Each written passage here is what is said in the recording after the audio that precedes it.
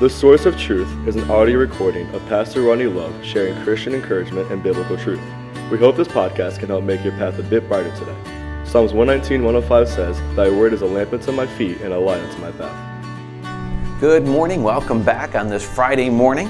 We're glad you're with us, and I'm glad you're taking a few minutes out of your day in God's Word and making us part of that. And we hope you had a great week and looking forward to a great weekend. We are in the book of 2 Corinthians, and so if you're following along, we're going to start 2 Corinthians chapter 3. I don't know why I said that. 2 Corinthians chapter 3 this morning as we continue in our verse-by-verse, section-by-section study through this book. That's what we do here at Source of Truth Podcast. We just take time, we go different books of the Bible and just walk through verse by verse and simply just unpack what the Bible says. There's no agenda, there's no position we're trying to go with. We're just, what is it that God told us from His Word?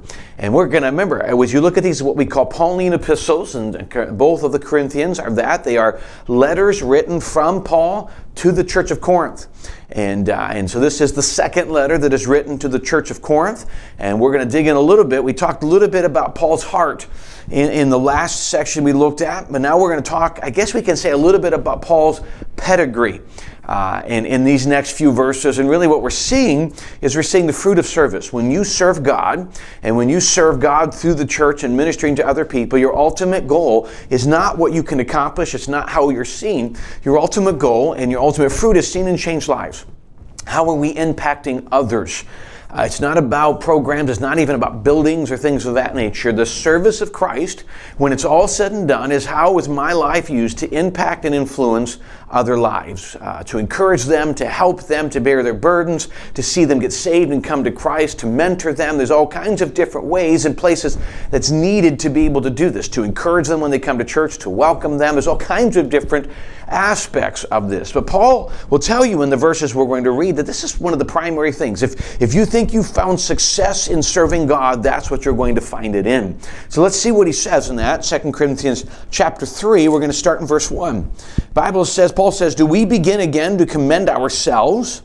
Or need we, as some others, epistles of commendation to you or letters of commendation from you?" So he says in verse 1, because there's a lot of people in those days, we see this today, commendations, references, you could say.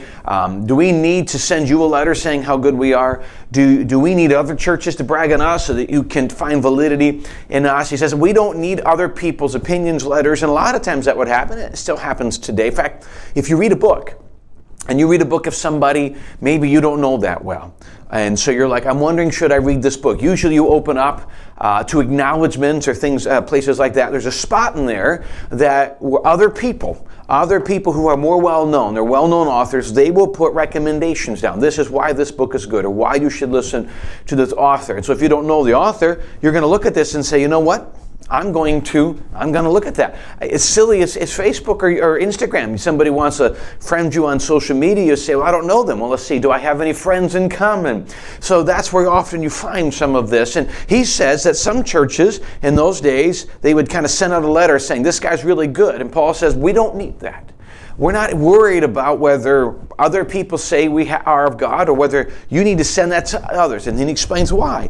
He says in verse 2, ye, the church, this Corinthian church, ye are our epistles, or epistle or letter written in our hearts, known and read of all men. He says, so we don't need anything in writing. We don't need references, recommendations. We don't need that.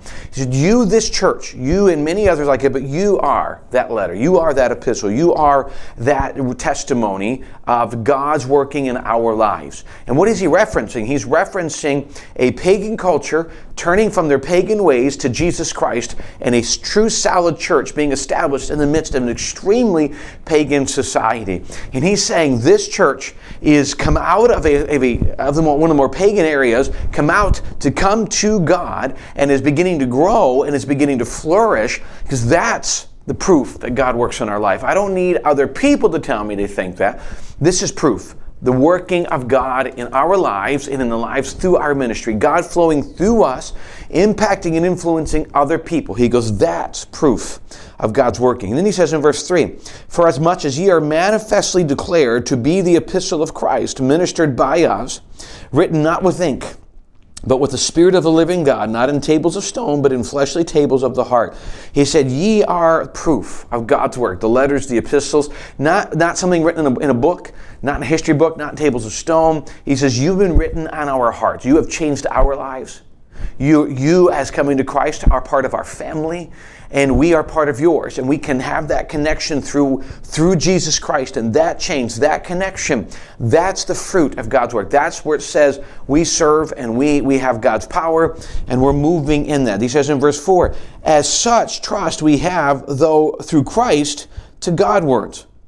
He says in verse 5, not that we are sufficient of ourselves to think anything as of ourselves, but our sufficiency is of God. Verse 6, who also made us able ministers of the New Testament, not of the letter, but of the Spirit. For the letter killeth, but the Spirit giveth life. So he says that this work we did, what we're seeing as proof, is that what we have done is not of ourselves. And a lot of times that's really what you get in a recommendation. You get all of the things that other people think you've accomplished. He goes, none of that really matters. And if we've accomplished anything, the fact is we've accomplished it through the power and the working of the Holy Spirit. That's really what we should be striving for. And he goes, so we can see this. He goes, Paul and God, verse 6, he made us able ministers of this New Testament, of this new. You have the old, the law, this Old Testament we call it. He goes, this new word, this New Testament, this new era of church is really what we're looking at. He goes, and so it's not just in words, not just in letter. He goes, this is the Spirit, the Holy Spirit's working. And we want people to know this is not just more laws and more regulations. This is the Holy Spirit changing and transforming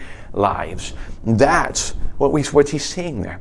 And so he says as we go, he goes, the ultimate fruit, the ultimate proof of God's working, and the ultimate desire of any minister. And when I say minister, I mean somebody who does it as a vocational full-time job, the pastor, assistant pastors, people of that, those serving in leadership in the church, in boards, and those serving on committees, or those just teaching in a class, or those inviting friends to come to church. And hopefully when they come to church, they'll see a transformed life, hear from God, and get saved. All of them, what they're looking for is God's Holy Spirit working in them or through them to change the lives of others. And that's all, every one of our goals. Every one of our dreams and desires should be not to have, the biggest of something or the biggest program. It's something that we could be used of God to be part of someone else's story.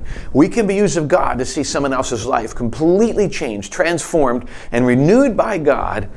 And we can be part of that. God has uniquely given us the opportunity. He doesn't technically need us for this, but he's given us the opportunity to do this. But please remember, he's also given us the gift to do this.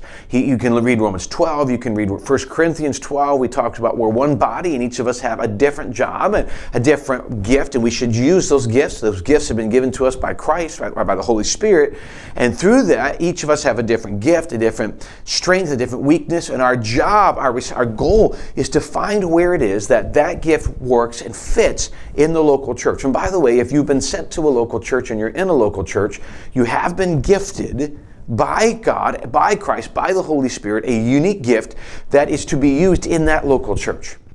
To be used not necessarily just in a program, but in that local church. You are there for a reason. We often say church is not the same without you, and that's actually very accurate because God has given you something to be used in there.